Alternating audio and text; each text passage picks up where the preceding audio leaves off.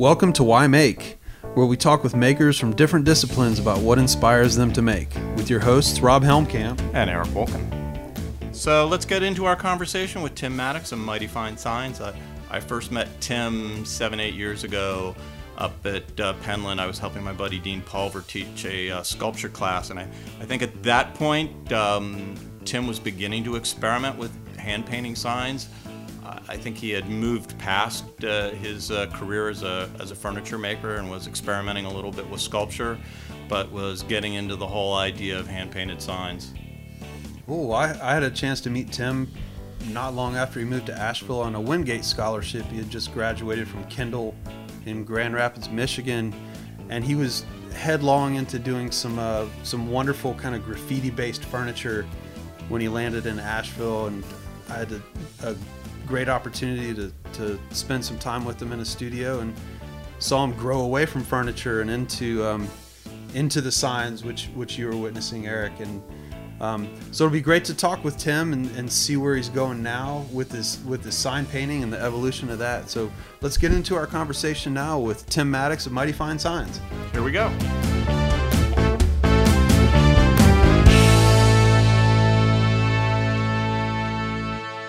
What's your early experience? When did you think you made your first thing, whatever that thing was? Yeah, I think that's a good question. When I make my first thing, that's a good And what was jump that off. thing? Yeah, so going back as far as I can kind of remember, I've been into making stuff and drawing. I always drew as a kid. But the earliest thing I can remember that was creative and was making predates my earliest memories of really being someone who drew a lot of pictures with a pencil or pen, and that was sewing. Because my mom introduced me to sewing when I was probably 5 at the oldest. And wow. You sit down at a machine, or? I would sit at the machine with her, but she set me up with just a needle and thread and scraps. And what I started to do by, 7 or 8, I was on the machine, and I would sew little like purse-looking things, basically just little things for my mom that would have a button on them or whatever. And then around that time, probably like memories of drawing really set in, like around 7 or 8.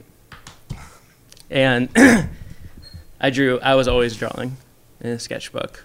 So you always had a sketchbook around? Yeah, always. Scraps of paper, or mostly sketchbook? Or? Yeah, I drew fantasies, like my fantasy treehouse. Oh, cool. With You have a real history with tree houses too, don't you? Yeah. I would build views of all 4 directions of it. Or I remember drawing my custom limousine that I was going to have that had my signature down the side and the satellite roof antenna. Oh. Yeah. What was your signature? What did you call yourself when you were? Oh, it was just my name. Was it Tim? Yeah. No, it was like Timothy Maddox. Yeah. Cool. Yeah, or Timothy R. Maddox maybe. Timothy Automatic. It was obviously a stretch limo. Yeah, it was a huge limo. It had not dualies in the back, but front to back stacked doubles in the back. Yeah. You know what I'm saying? So it's a 6-wheel limo. That's great. Yeah. I probably imagined like putting a hot tub in the back or something. Oh, perfect. A hot tub time machine. No. Yeah. So from sewing to drawing, what was your earliest experience with, say, woodworking and working in, and I hate to use the word craft materials? Was it? Probably putting together furniture from the furniture store. Oh, the pre-IKEA.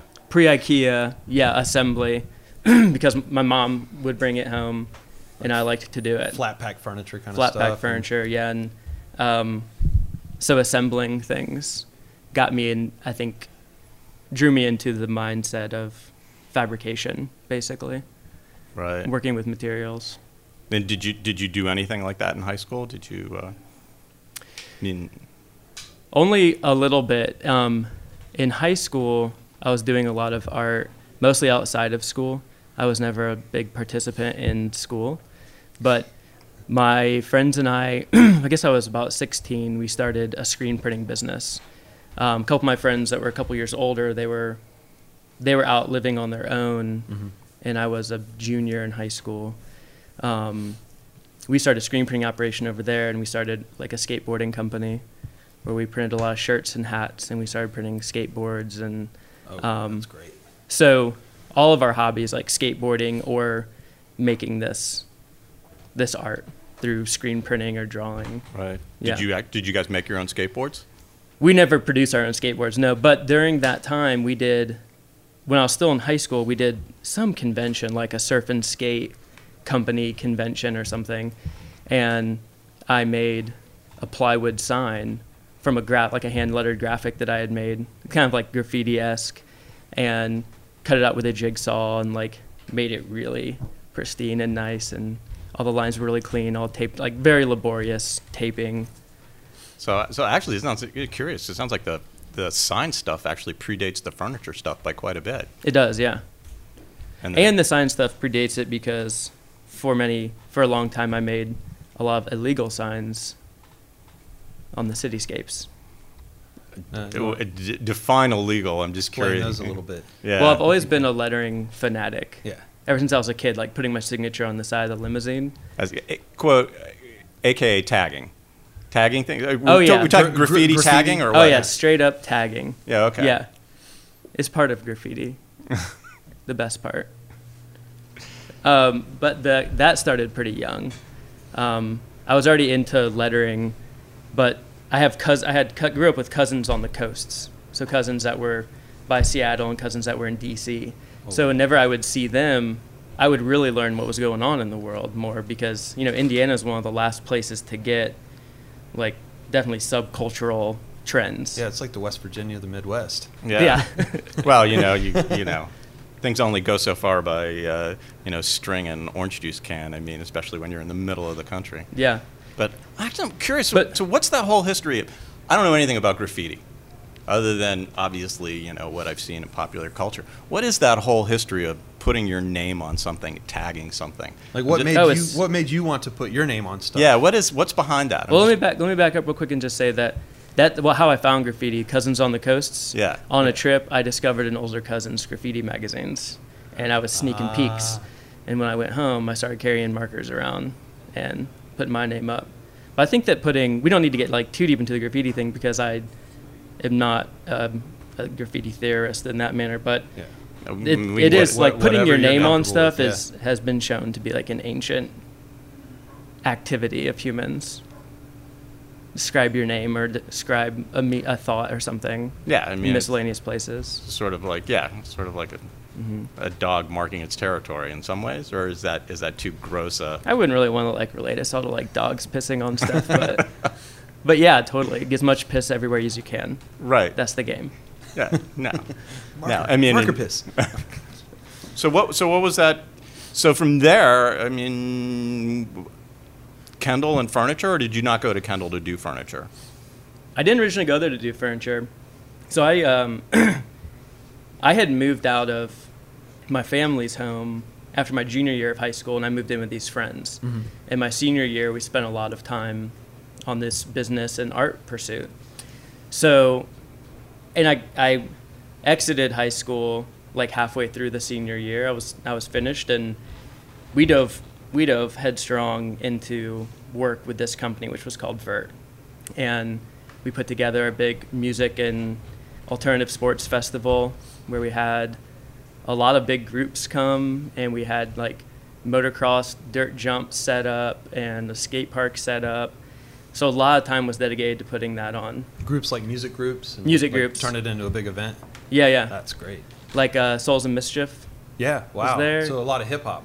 There was a lot of hip-hop. You remember the band Thursday? Yeah, oh yeah. Like they had just like hit the scene pretty big. Like Thursday, we had Thursday there. That's great. Yeah. Very cool. So it was eclectic. That would have been in, I think, 2001. Okay. That we did that. Anyhow, that's all to say that I was not focusing on school. I had a lot going on that I was excited about. Mm-hmm. And weren't necessarily thinking of going to art school? Or I had always thought that I would go to art school, I think most of my life. But when it came that time, there wasn't really any there wasn't much ushering in that direction. I was out of the house. I was a really good student, but I was a very absent student. So no one was asking me really about my further plans. But my parents did get on me, and they're like, hey, you know, really, what's up? You going to college? You going to Think college? about your future, son. Yeah, so I really had no, I was like, yeah, I'll do that thing, but I didn't know what the hell I was doing. And Kendall was like this last ditch thing where I hadn't committed to any of the schools I had applied to, because college was so much now in my mind. And it got down to the last minute. And a friend of my dad's told him about Kendall, which was just about 2 hours from where I grew up, 2.5 hours. My dad urged me to go check it out, and I got it. It was past like the application time, but they allowed a in-person application interview, and I went up, and they said yeah, and I thought, okay, like this isn't taking me too far from my friends and what I'm already doing. So that's how I ended up at Kendall, with a intention on doing illustration. And Cool. Now Kendall's where? Kendall's in Grand Rapids, Michigan. Kendall College of Art and Design. Cool. So you started at Kendall and with an intention on illustration. Now, obviously that got twisted around a little bit. I know some of the pictures I've seen of your work at Kendall are furniture with like graffiti on it, for lack of a better explanation. How did that all kind of develop at Kendall? Well, I continued doing the skateboarding and graphic art stuff, and wasn't really into the illustration program. Everything, it seemed very geared towards becoming an illustrator for like American Greetings or Hallmark. Oh, wow. And I think the only reason I did that was because I'd always been someone who drew, and I thought maybe I would do tattoos or something, and illustration would be a good. But the cool thing about going to college with nothing to do but to figure it out for that first year was I got to take tons of classes in everything. Right. And I really took to the 2D design class, followed by 3D design, where I had an instructor named, what was his name? Brett will know his name, I bet. But he was a Korean furniture maker and also illustrator, and he ran the fine art woodworking program there. Wow, and okay. he was tough as shit. Like, Really? so this is before Brent got there. this is before Brent. I was there for 2 years before Brent got there. Okay. This guy was very talented and just incredibly focused, hardworking, and he expected that of like all the students. And so it became a challenge for me, where I was like, there's no way to like impress the guy, Yeah. you know? So I was like, work as hard as I could to try to reach that bar. So that threw me into the wood shop a lot, and I discovered how much I liked that. Mm-hmm. And so at the end of that semester, I switched programs to the woodworking, Oh, and cool. I didn't Okay. tell any of like my family or anything, because I thought they would think I was crazy. Well, I mean, you know, I'm sure your family thought you were going to a nice, safe profession, and you had subverted the whole role. And it's like, I'll get into the least financially viable profession forward. I don't become think a they ever furniture thought maker. I was going into a safe, stable profession, really. Hallmark, is that safe? American Traditions, is that? No, they knew I wouldn't end up there, I'm sure. Yeah. Well, cool. So that's 2 years in. You switch gears. Oh, so I and, switched gears second year. I come in, and right at the beginning, before I even went to my first class, someone came up and said that that instructor, who I really liked and was the reason I switched programs, had just quit. That he didn't get like the contract he wanted or something, and that he wasn't going to be in at all. So we got another instructor who was local for the year. He had a year contract, and he was really nice. I wasn't that motivated that year in the wood shop. I did a lot of stuff in other classes or outside of school, and was really questioning like what the hell I had done switching to woodworking, and just what the hell I was even doing in college at all. And that's when Brent came in. And Brent had to come, Brent Skidmore, who I share a studio with now. that guy back there? Yeah. Okay. He came for an interview and did a demo in the wood shop where he did what he calls the Mingding. Oh, that's right. Yeah, where you... Which is a woodworking technique that you take different tools, like say the end of a bolt, and pound little dents into a piece of wood, and then you grind it or plane the wood down till you get to the depths of the recess, and then that you've made with the indentation, and then you take a wet rag or towel and an iron, and you steam those parts that you've dented, and they pop back up and give a relief texture. Yeah, that's cool. Yeah, and he was an exciting guy, and like I thought I was just interested, and I felt like immediately inspired, and like I was gonna be challenged, so I decided to stay on. Well, fun, a technique that you never would have expected in woodworking, and all of a sudden it's introduced to you. Yeah, and he's just a character. I mean, his exuberance, you know, when he came in there and interviewing, I got excited. And infectious. Yeah, totally. That's awesome. Mm-hmm. And did that change the direction you thought your work was going into that point? Oh yeah, immediately I actually jumped into furniture. Like, I think I made one piece of furniture the year before in 2 woodworking classes. I made a bunch of little bandsaw boxes that were just they were weed holders.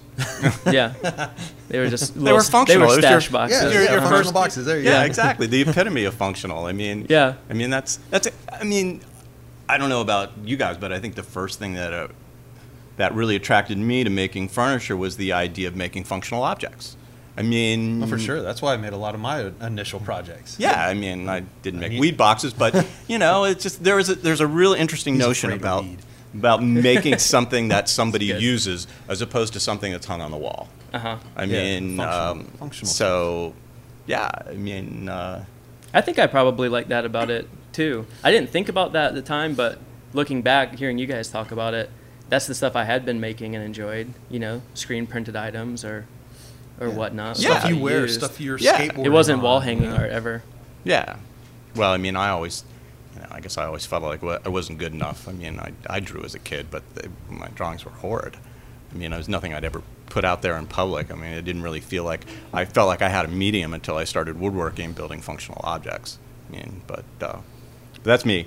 So what direction did it take when Brent started? I mean, what kind of stuff did you start making? I started doing that weird studio furniture shit. That weird studio furniture? Yeah, I totally like drank the Kool-Aid and checked that out for 3 years. Define that weird studio furniture shit, because I mean, it's a nebulous term. Well, I think that you need to define. Well, you guys know more about studio furniture than I do. I mean, it's the stuff you charge way too much money for, and people think you're crazy for making it. Or you don't charge enough money for it, really. Oh, yeah, actually, I think you never charge. It takes so long to make. No, I mean, make $4 an hour doing it. I don't. You know, it's kind of. I don't know how to define that term, because I remember, you know, in the early Furniture Society shows, I used to get in all of them. And the traditionalists would always give me a ton of shit. It was like, dude, you get in all the shows with your weird shit, you know, your weird studio furniture arty shit. And, you know, the traditional makers, we don't have a chance at any of these Furniture Society shows. And I was like, really? I'm just doing what I feel. I mean, I didn't know there was this, like, weird arty studio furniture shit. I was just making the stuff I felt. So is that, I mean, once you leave the bounds of traditional furniture, are you then making weird arty studio furniture? I don't know. That's why I ask. I mean, because I don't know what studio furniture is. So were you calling those years of making in Kendall your studio furniture years? I don't know if I've referred to them like that before.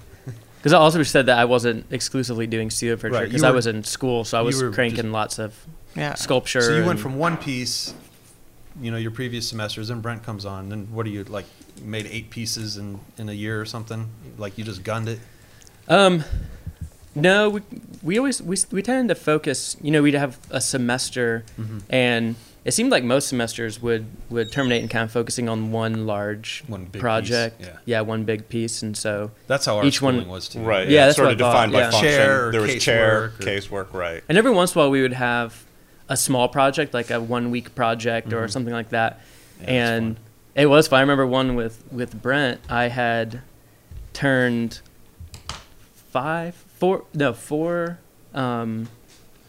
pieces of cherry on the lathe that were 4 different sizes. Okay. And I remember putting a little bit of paint on them, like incising some lines and putting some paint on them, then oiling them. And that was my thing, and people were like confused as to what they were. And I said that they were like the nuclear family fist packs. You know, like a fist pack that you put in your hand if you're in a fight to make your hands harder. No. This is like putting like a roll of quarters in your hand or something, or a socket wrench. And so I did 4 different sizes for the family. It was a nuclear family fist pack. But everyone thought that they were butt plugs. I mean, did you knew what they were when you were making them, or did? Yeah. Oh, okay. I usually have always like that, like had an idea and a plan in mind, and then figuring out how to create the object, like the visual object to match with what my feelings are, what my idea is. Like you work from an idea. Yeah. Yeah. Yeah, it's kind of interesting because often I attach something has to have a function, I'll just make up some bullshit after the fact. It was like, so if I was turning some weird shit on the lathe and I go, oh, those are fist packs. And it was like, no, that's not the option. I was just going for some wild shapes and painted it and it looked cool. But I love that way of making. I talked to a really good friend of mine who I collaborate with some, Dustin Farnsworth. We were in school together back in the day. And At Kendall? At Kendall, yeah. We had, I think, 2 years there together, where we were in the studio together from like 8 in the morning until midnight or 2 every day, and then talking for 2 hours afterwards about our ideas. But I talked to him a lot about the idea of having an idea and then building to it, and the desire to do more, like you're saying, Eric, of kind of just like making and seeing what comes out more. Not that doesn't have plenty of pitfalls, because sometimes you get to the edge of the cliff with that idea and you go, okay, what is it and where is it going from here? And then the whole idea just completely stalls out. Mm-hmm. And then you're either going to jump or you're going to I'm intrigued though by that, like that organic exploration of your expression versus like defining your expression and then building to it. More of an improvisation than a formula. Exactly. Yeah. Right. Yeah. And I will say this, that tends to happen more with small pieces. I would be terrified to take a huge chunk of wood and go, okay, I'm just going for it, because unfortunately, I think the finances of anything are always in the back of your head. It's like, do I really want to take a $500 chunk of cherry and turn it into a piece of firewood just for the sake of exploration? Oh, yeah. Versus a $20 piece of cherry. Exactly. Versus, right. Yeah. Versus a scrap piece of cherry. A scrap piece of cherry off the big piece of cherry. Well, I just feel more freedom when there's not a price associated with it. And some people will say, build a model. Did you build models in school? Did you guys do models, or just was it based on sketches? We did sketches. I want to think that I'm sure I had to have made a couple models, but it was primarily sketches. That's one of the things that in Haywood we built a lot of models, and we would do a quarter scale model before we went on to the bigger stuff. So that's what is getting naked here? Yeah, well, it's hot in here. It's so warm in here. It's right next to the boiler. The furniture maker, Mark Del Gucci, am I saying his name right? I know who you're talking about. He does some of the most fantastic models. You would mistake the model for the actual piece of furniture. Mm-hmm. And then you look and it's like model for a larger piece, and they look the same. They're really fantastic. I remember seeing his model work early on. So, yeah, just curious if that was your avenue with stuff, but it sounds like more of a working from sketch thing. Yeah, definitely. That's awesome. I think that's harder to do for me. It's but we each have our own path with that. It's definitely easier figuring out things in 3D sometimes. Mm-hmm. You can sit there and rack your brain for a long time about how things are fitting together. Yeah. Well, I think for me, it's harder to realize things in 3D on paper. Oh, yeah, for sure. Unless you're a prolific 3D artist. That's tough for me. I started using the computer to help me with some of that, but it just feels artificial. It just feels like it's not a real object until I can tangibly touch it. So you're rocking and rolling, making friends with Dustin in the studio and starting to make some work, and now it sounds like that's almost to the end of your time at Kendall.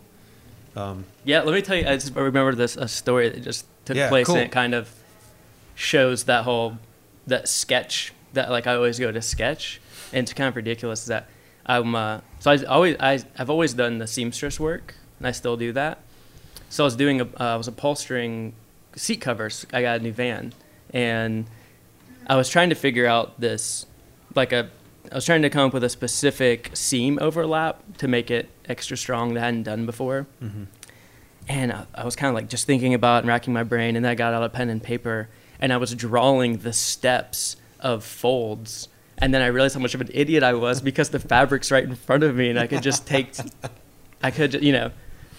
that's been sitting on my kitchen table. I've just been laughing at myself every day. And you're like, you could have just folded it up, used some safety pins, and it's like, oh, that's not how I do it. Yeah, but step-by-step folding. Although actually the drawing was probably pretty interesting, trying to figure out how to draw actually folding the seam and sewing it. Yeah, it was, I don't know that if anyone came across the drawing, they would understand that was what was happening. That's funny. Which is actually even cooler because it's something so functional and purposeful, yet taken out of context, it's utterly abstract. Mm-hmm. I'm jumping on the sewing thing, but I think the first piece I ever saw of yours, Tim, was when I came into the studio you were showing with Brent at the time. When I was downstairs and I came in, and there was this giant kimono up on the wall of KFC and Wendy's bags and stuff like that. Yeah, a bunch of fast food restaurants. Was that something that you did at Kendall? Or is it something you did when we'll get to your move to Asheville? But that just blew my mind. That was the first time I had no idea who Tim Maddox was, and I saw that piece, and I was just knocked me on the floor. The first one of those that I did was for a class project at Kendall, and it was a sports jacket, like a men's, shoulder padded type sports jacket. And then I think it was a couple years later, I had a... This is out of paper bags? To-go bags. Oh, to-go bags. Fast food to-go bags. Oh, wow. That you sewed and stitched? Yep. Oh, that's really wild. I didn't even think you could do that. Yeah. They're pretty durable. Yeah, I mean, you got to be careful. It's paper, it'll rip. But, I mean, I wore that one, and I ended up giving that to one of the 3D design instructors to use in the classes. So when he would do whatever project that came out of. Wow, that sounds really cool. Would wear it in. I wonder if it's still holding on. That's awesome. But then I had a show with a friend, and we had this themed show. Honestly, it was kind of all over the place, but it was very global, capitalist, cultural. Us being young and trying to say something about stuff that we were just kind of having our minds blown apart about. And so what was that transition after Kendall? I mean, after you moved to Asheville, right after Kendall? I did, yeah. So I got. In large part due to Brent Skidmore as a professor who really pushed me, and also some other really key instructors at that school, particularly Phil Renato, who was in the metalsmithing program. There was a really good open door kind of policy of going up and bugging him about stuff, even though I was not taking his classes. I'd only taken one with him. Okay. So that really got me cranking, and I got really into school.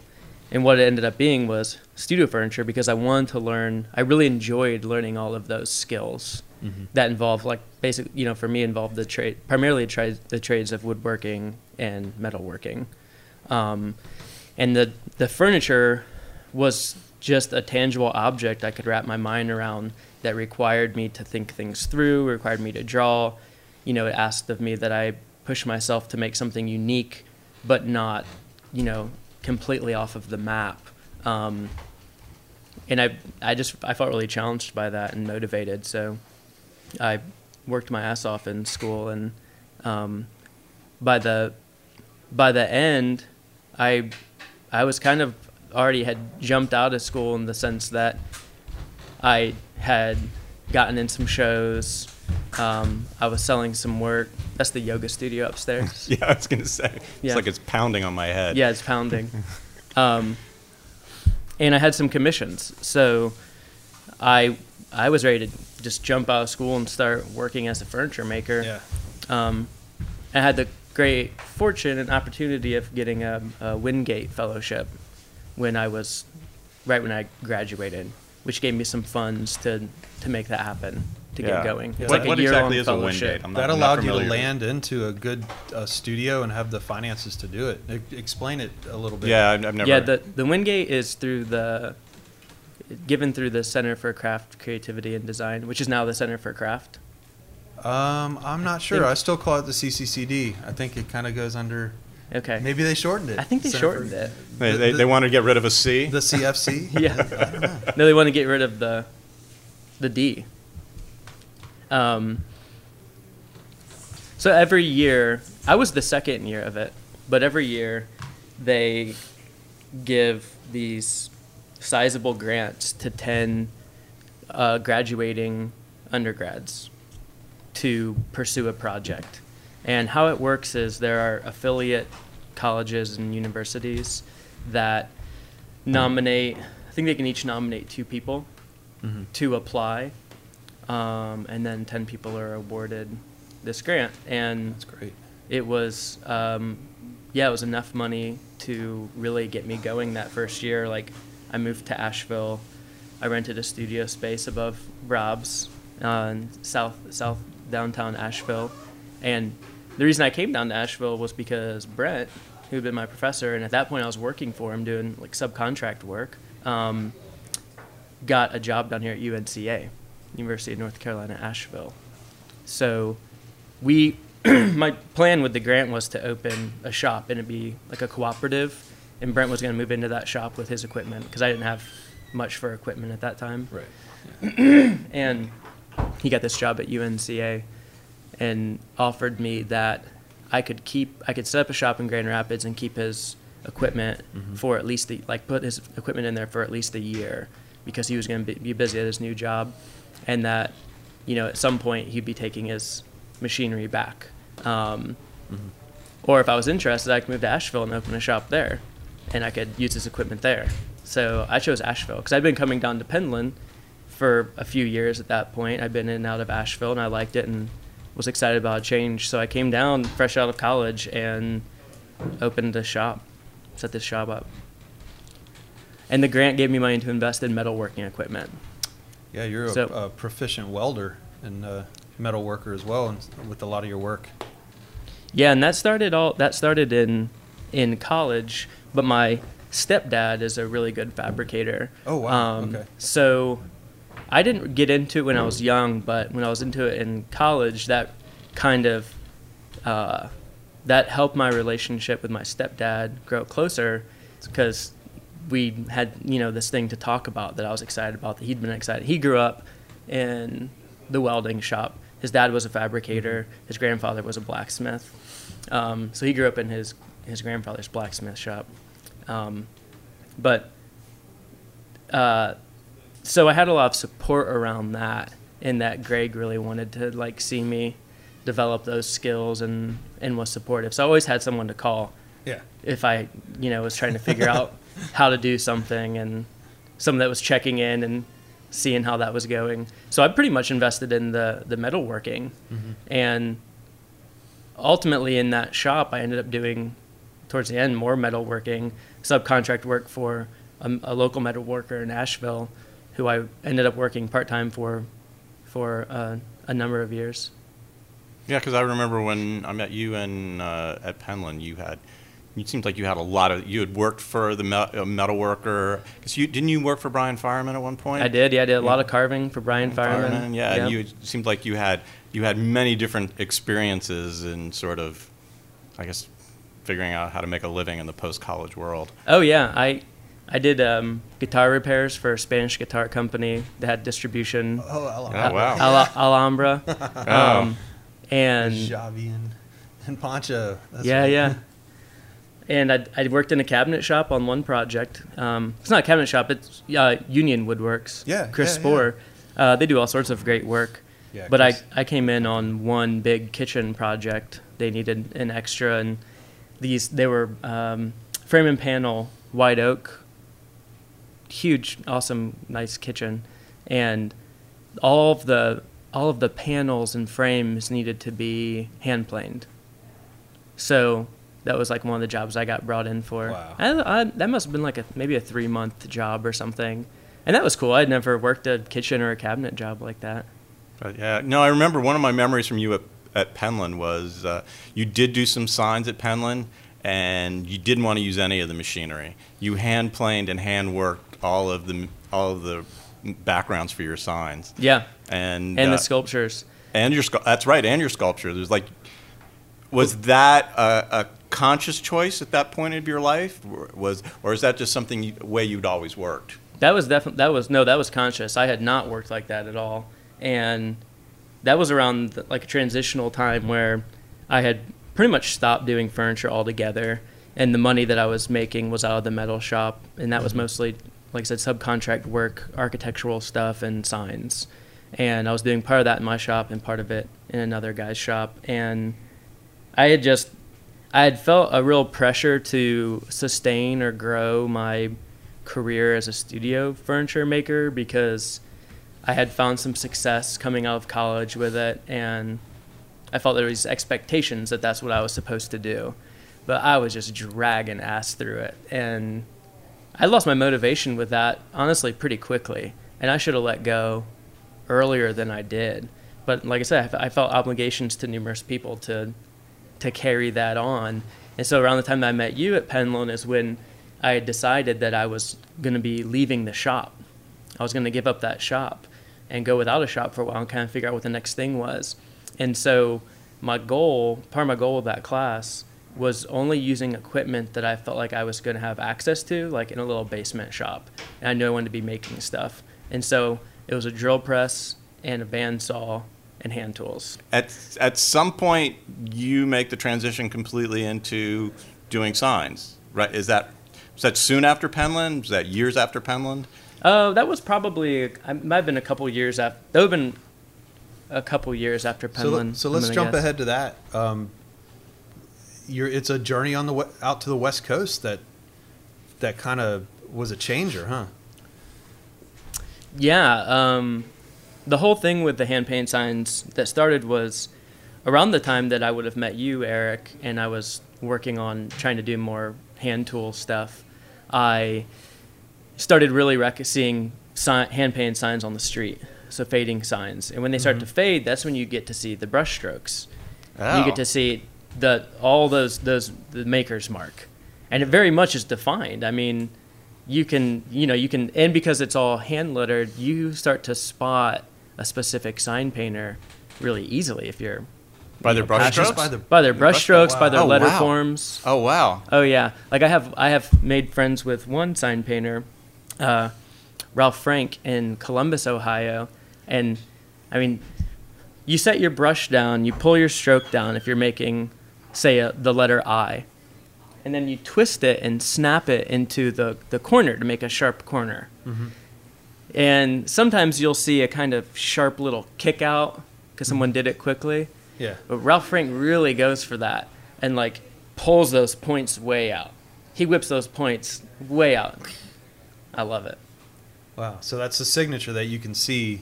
Can you see it like on the final sign really well, or is it something that's kind of like through time it reveals itself? That in particular you see right away. Okay. The thing that's most identifiable about an individual sign painter's work are the letter forms.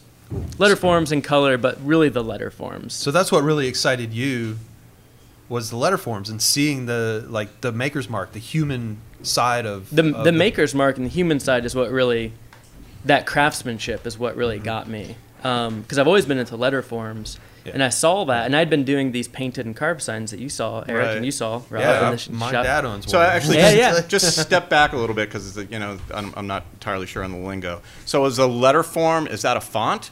Is that? Oh yeah, we need to clarify this. Yeah, we need to clarify letter form because I'm an idiot. A little glossary talk here. Yeah. Well, letter form is just as the word implies, it's the form of the letter, and so it's not a font. No, the form of an R can take a lot of shapes.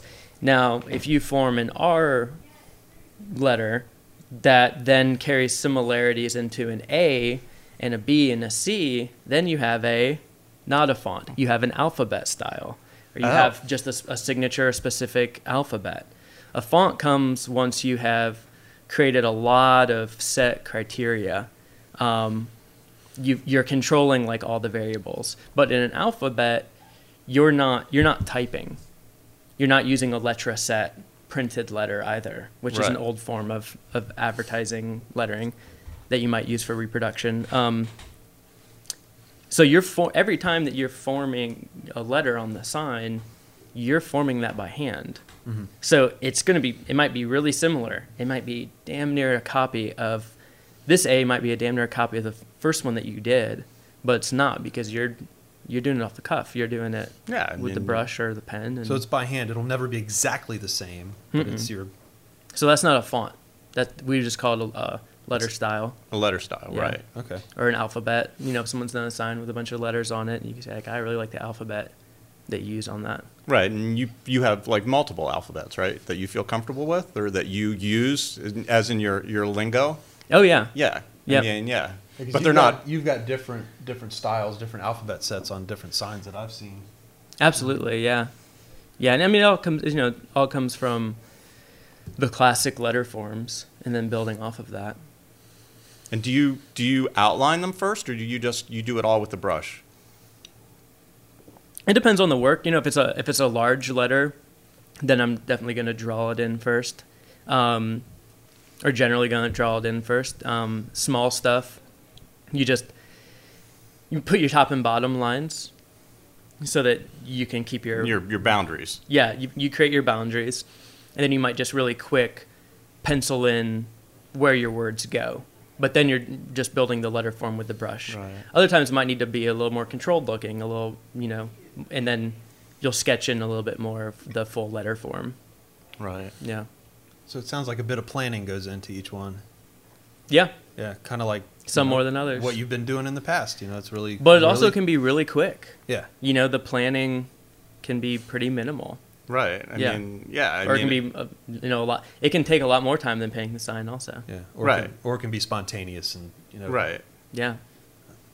And I do like the notion. I think this is a topic Rob and I get into a lot with the furniture stuff, and my escape into sculpture has been a lot about trying to escape that perfection that just pervades the furniture world. Oh my God! It just drives me crazy Tell me about it. Because up and down a wall again. Yeah, because we're just imperfect beings. So why should we try and create something perfect? It drove me crazy. I was like, no, I don't want to build perfect objects anymore. I think Rob must thrive on it though. Because he's the only one of us that stayed in furniture. Well, and you always seem happy in your shop. Yeah, and your quality has only gotten better. Yeah, I'm sure, and your ability to do it more quickly has gotten better. I mean, we were talking about repeatable pieces. I've just made the 13th and 14th of this jewelry armoire that I do. The classic. With each one, the classic piece. They're better. I mean, I've been making them since like 2008. That's awesome. And they're great pieces. And sometimes I take it for granted. Sometimes I'm like, I'm sick of this piece. But then at the same time, it's like, I'm really damn good at making that piece. So it's a balance. It really is a balance. It's, it's a hard one to get into and really embrace. But at the same time, we're good at it. You're good at what you do. You're good at what you do. I think I've learned over time just how to say, fuck it. I mean, it's just like, so it's not perfect. It's okay. I mean, I think I get that too. I have not. I went into sign painting to change my mindset so that I could say fuck it every day and not try to have everything refined. And six or 7 years later, I'm still that. Oh, it's. I think it's an eternal battle for me. Yeah. I'll die. Well, yeah. I think I've come to it. I'll die touching up. I mean, I think I've come to it through age. I think, you just get old enough and you just say, fuck it, life's too short. I don't need to, I'm not cutting this thing a second time. I'm not going to make it perfect. It is what it is. And it is that being a perfect reflection of who I was in that moment. I just didn't, No, it's beautiful. Yeah. That's what drew me to sign painting, seeing that. That's awesome. Yeah. So from that trip out west, so you apprenticed in a shop, or you... No, so I started photographing old signs. Oh, wow. And... when you were out west? No, around the time that I met you, probably. Right. I was traveling quite a bit around the country and taking as many pictures as I could of representations of those brush strokes. Right. And didn't even really think that it was a possibility that I would be able to learn it. Like it seemed like a bygone art form that I wouldn't be able to learn from anybody. I really didn't think that anyone still did it. And a girlfriend at the time encouraged me and got me Ralph Gregory's book, Sign Painting Techniques, which is a great kind of now like classic text on how to become a sign painter. I don't know what the first edition is, but I think is that the one that was sitting here on the table, or is that a different No, that's an older one. That one's from like the 20s. Ralph Gregory Sign Painting Techniques, either from the late 60s. I think it's from the late 60s or around 1970, maybe early 70s. Okay. I don't remember. But I was like, oh, this is really neat, and I held that for a while, and would look at it a lot and was reading it, but still didn't have the proper brushes to really try to accomplish anything. And then I went out, when I was out west one time, I was in Oakland with a friend. We were driving down San Pablo, and all of a sudden I saw this shop that said hand-painted signs, really big on it. And the whole shop front was hand-painted and gorgeous. And we turned around, and it turned out to be Golden West Sign Arts with Derek and Tina working there. And they were closed that day, but saw us peeking in the windows and let us in. And oh, wow. And I just, I peeked around for 5 minutes, talked to them, and Derek was incredibly kind and said if I was ever in the area, I was welcome to come by and hang out. And I flew back to Asheville with a real excitement and thinking that there was an opportunity to actually be a sign painter. I'd just seen a real live sign painter, and I'd never seen that before. And he's like my age, or something. So, and he'd been doing it a long time. He's really good. So yeah, I started practicing every day, especially after the metal work, and I would stay up till 2 or 3 at night. I had a butcher roll. I had a drafting table with a roll of butcher paper mounted underneath it, and then I had a piece of wood clamped to the first edge of it, and then I lived in this like studio place that had really high ceilings. I put a pulley up on the ceiling, and I just started going line by line, like every night, listening through the alphabet, or just doing different alphabet styles, trying to figure out how to use that damn brush. And I was doing 1 inch to 2 inch, sometimes 3 inch tall lettering, and I did a lot of feet, a lot of linear feet of lines, probably 30 linear feet or something of lines. Do you have that butcher paper anymore? Or parts I do, of it? yeah. I have it in storage somewhere. Cool. Oh, wow. Yeah. So then after that, I decided, you went back out west, and you. Yeah, I started doing the internet research and realized that there were sign painters out there, and I emailed every single one I could find, trying to get a job or an apprenticeship or just anything. And everyone was really friendly. No one had an opportunity available like that, which I understand now, being in business for myself and doing it. The idea of having someone regularly committed to it seems like a challenge. Yeah. But Derek always, his reply was always like, yeah, if you're in the area, stop by. And I was trying to nail him down and kind of like, can I be there for a week? Can I be there for 2 weeks? And he was just like, just stop, stop by. So I went out there, and I stayed with some friends in San Francisco for a couple days. And right when I got off the plane, I had this like big backpack, and I was trying to figure out how to get to my friend's place in the Outer Sunset District. And I was thinking like, oh, I really need a bicycle. And all of a sudden, this dude cruised up on a bike, and he was like, bike for sale. And he had this Schwinn that was a little too small for him, you know what I mean? Yeah. And one of those. Yeah. And bike lock. And I ended up getting this bike lock and this Schwinn off of him for $50. And also had wheels while I was there. So I started riding to the train and then riding up through Oakland and to get to this shop. I did that for about a week, and then Derek let me crash in a back room of the shop because I was just trying to be there all the time. I was there for about 2 weeks, not consistently that whole 2 weeks, and it was awesome. I got to see how someone really runs a hand-painted sign shop. I mean, he still doesn't use computers. Everything is hand-drawn, sketched, and he had a pretty busy shop there. Actually, that shop was in Berkeley, I believe. But yeah, So I learned all these he does everything the old school way, and I got to watch that. He would show me, get me set up with paper, and I came back incredibly excited about that. What year was that? I think that was probably 2012. Okay. Yeah. I came back and went back to the metalworking and doing a lot of practice. At that point, I got off the paper and started making little signs on wood substrates and whatnot. And then one day I was on site installing one of these metal signs, and I was pretty tired of the work. I was up on I think I was up on like $2 of scaffolding, hammer drilling into the wall to put these metal signs in. And it was hot. I think it was in June, and I came down off the scaffolding and went into the business and told them I was a sign painter and asked if they needed any hand painted signs. And I took my first order for hand painted signs for that, and I told the metalworking guy that I wasn't available anymore, and I made T-shirts and business cards and told people I was a sign painter. And that's what I've done since then. So it was it was installing that sign was the transition point. It was like, I'm done. Yeah, and I think I did do a couple metal things after that. Like, I didn't just totally ditch on them at that time, but I told them that I was working away, and yeah, that's what I've done. Now I've done that since, primarily. Wow, so 6 or 7 years now on. Yeah, it was June 2013 that I told people I was a sign painter.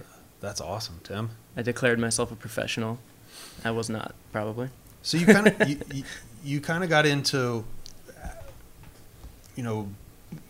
kind of your inspiration as far as like the craft of sign painting. Is there anything else that motivates you to do it? Like, I don't know, the state of the world, stuff that you see, stuff that you take in every day. I mean, are there, what motivates you to do that? I mean, I've seen you do stuff that ranges from signs for businesses and boutiques to protest signs, and I think I've caught some Instagram stuff like for the Women's March and things like that. Like, it seems like you're doing signage in all sorts of different places. Like, what motivates you, and what do you chase now with your signage? Well, the lettering is just kind of like any other type of drawing in that I have to do it as therapy. Yeah. I'm someone that I have to sit down and move my hands and like draw something, create something, and that's turned into mostly lettering, which I don't want to get away from lettering, but I want to get back more into drawing other objects too. And I've always, you can ask all of my roommates, their mail always ends up with lettering covering it front and back. I sit down with whatever mail comes in the mail, and any blank spot on that package I'll draw on. And so that's one motivation. It's just that there's some therapeutic need I have for that in general. Yeah, I've always thought of craft making as a disease. We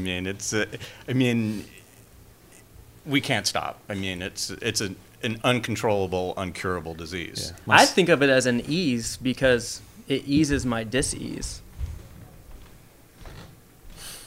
Yeah, it's like my psychoanalyst is named Cherry and Walnut. It's like, it's helpful. So yeah, it calms you. It makes you happy to do that. Yeah, it does. Yeah, that's cool. That can't be the only reason why. Well, that's what keeps me just like doing stuff that keeps like you that. sane. But as far as the breadth of work that I do, because I do paid for hire work. I do I do a lot of that is design work, which is fun because I get to exercise kind of like the full creativity there, and some of it's more just painting someone's logo or something. But even the stuff that I'm designing and I'm excited about, it's advertising. It's all advertising art, and I like the look of advertising art. I like the history of advertising art. I'm not someone who, my first joy in life is not promoting anything to do with money, and so without getting too into the specifics of that, in some ways the trade that I'm in is contrary to my beliefs and my lifestyle, my personal lifestyle. But it also creates an opportunity for me to make things I enjoy making and to make a living.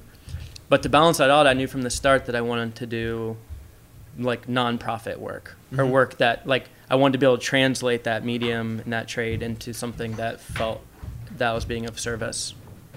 Right. So that's where a lot of other work comes into play. Right, because obviously, just looking around the signs of your shop, I can see there's a political element to some of it and just a humorous element. Obviously, no one for sheriff. That's a pretty obvious one, but that was a pretty fun campaign. There was a sheriff primary happening here, and I'm for police. I'm a police abolitionist. I'll just say I'll say that live on your podcast. But in particular, there was this one guy running for sheriff, and he put so many coroplast is like the plastic cardboard. You know what I'm talking about? The signs that you see, all the election signs. Your standard yard sign. Your standard yard sign. Yeah. And all over the damn county, he had so many signs going up. It was obscene. It was 10 times more than the next most prolific sign installer for the sheriff thing. And I heard, and this is still just a rumor to me, that he bought a 4x8 flatbed printer and was printing these all himself. So he was buying the coroplast wholesale, and he was able to print. And you can get those machines on lease and stuff. So that was part of his campaign investment, which was pretty damn smart. But the design was terrible. It featured, predominantly a large yellow arrow pointing to nothing. And then his text wasn't that visible from far away. And I just was getting so mad looking at all these ugly signs. And also, I didn't want him to be sheriff. I didn't want anyone to be sheriff. But your main opposition to him being sheriff was his poor sense of graphic design. And his obscene behavior with buying a printer and blasting all of us with these. So I started painting the No One for Sheriff ones. And I kind of focused on having a layout such that no one was... Part of sign design is you have to feature your copy in a way that it reads the best. Yeah. So is sheriff the most important, or is the person's name most important? In that case, you want people to remember the name, so the name is most important. Is the arrow important? The arrow is absolutely, it shouldn't have even been on there. It's not pointing to anything. Right. So I made this sign so that I could place it next to his signs, and his sign would just then be an advertisement for mine. So the arrow in his sign was pointing towards your sign. And when you put my legible sign next to it, you couldn't even... his lettering became people didn't notice it. It was just a yellow arrow pointing to mine. To your sign. Yeah. That's very funny. The thing that's about that project is back in the day, if you were a sign painter, you would get a lot of jobs where you were just lettering all day long, and you'd get really proficient with a brush. My work is not so much like that. Everything is more one-off. If people are getting 50 yard signs, they're not getting a sign painter to do it. But I've always approached sign painting from these old textbooks, and I've tried to approach it in a way that I'm like trying to accomplish the ranks of a journeyman sign painter.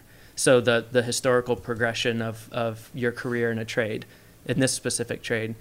And so doing projects like that gives me the opportunity to paint 50 sides of a yard sale sign, and I get faster and I get better with the brush. So right. I get the therapy of the lettering, I get the career building of becoming a more proficient and better sign painter, and I get to be, it's questionable. I think people would question whether or not this was like of service to the community, but I certainly got to exercise like some of my demons. Right, and it was a service to your own needs.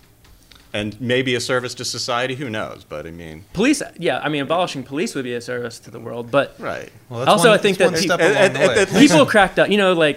We all need, especially in that realm. Shit is tense. In the political realm, and humanity is. We're suffering, and so being able to, a lot of that work that I do for other people is not humorous. I've had to do some Although there's something humorous about his sign pointing to your sign. No, so that's why doing something humorous funny. Is good.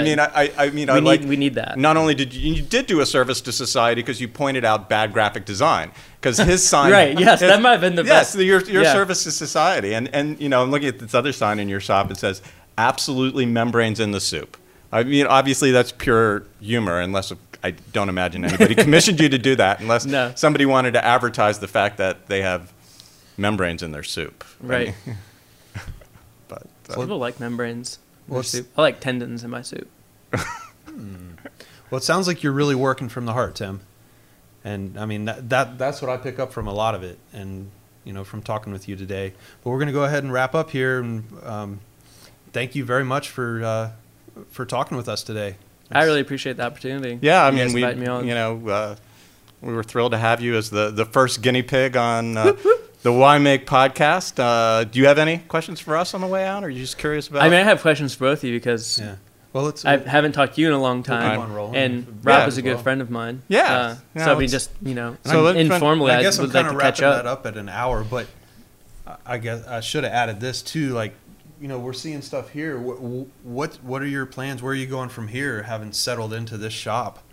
And you know, in June you'll be doing this for 6 years. And where do you see yourself going from here? Like, what are your intentions? What kind of signs are you really enjoying painting? And well, I just finished up these big signs that are, they're kind of old school neon signs. Mm-hmm. So it's metal fabrication and then neon bending and electrical wiring and everything. All the graphics behind the neon are hand painted, and that was a really fun project. I designed it, and I worked with a neon bender. I worked with a company in Concord, North Carolina called Right Light Signs, excuse me, and a really great neon bender there named Bid. And they did all the fabrication of the cans. So these signs are 7 feet tall and 11.5 feet wide and 30 inches deep. So they're big old signs that go up on posts. And I got to do a lot of big fun letter painting on that. The big stuff is fun. Like, I feel I can be looser with the big stuff. Yeah. I can let looser things go. And so I got to paint some pretty big letters on that. And it was fun to get back in that mode that kind of reminded me of furniture, of like really designing a project through. And I do that anyways, because I do 3-dimensional signs and everything. But this one really had a lot wrapped up into it. And I love neon. So I want to do more neon sign design. And I'm interested in learning to bend neon, which I did a little bit of flame working glass bending when I was in high school. I started working at this little glass shop that made smoking paraphernalia and sex toys. And so I learned to make like pipes or whatever when I was 17, and then I never went back to it. I never was like got really good at it, but I made some that I could sell or whatever. So I want to learn neon bending, and then kind of try to wrap all the skills up into the trade, because the trade of sign making, for me, really is good. It's a good way to stay self-employed, to keep projects diverse, and to be able to use a wide skill set. So let's wrap it up. I really want to thank Tim Maddox for joining us on the first real edition of Why Make. So why make? Why make? Why make? Thanks, guys. Yeah.